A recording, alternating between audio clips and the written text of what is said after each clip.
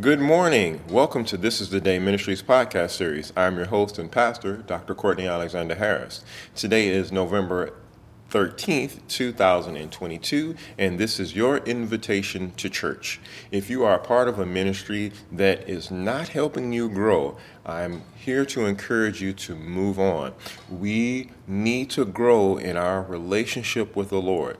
If a church that you're attending is not helping you grow, it is carnal, it looks like the world, it doesn't preach against sin, then I'm telling you that you need to leave.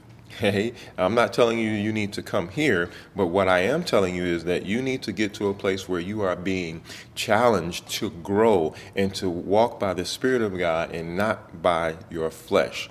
Amen. You need to grow, and God is interested in you growing. If you read the scriptures from Genesis to Revelation, God wanted his people to grow and be more like what he desires from us as his creation.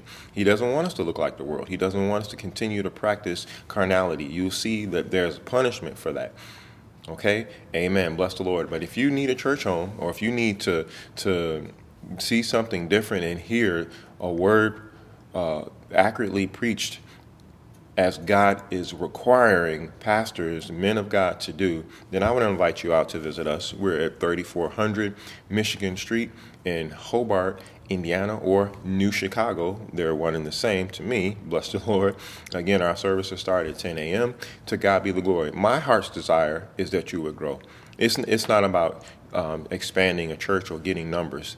It is about you growing, because at the end of the day, God's not going to ask me, well, how big was your church? God is going to ask me, did you effectively deliver the message according to what I've already said? Or were you out for selfish gain? Amen. So I want to pass that word on to you. I want to help you grow. You are a person, a man or a woman created in the image of God, and you need to, again, develop a relationship with the Lord. The time for playing games is over. It is over. Tomorrow is not promised to you. It is not promised to you. I hope that you would take this to heart and consider if there are any changes that need to be made in your life. Amen. God bless you.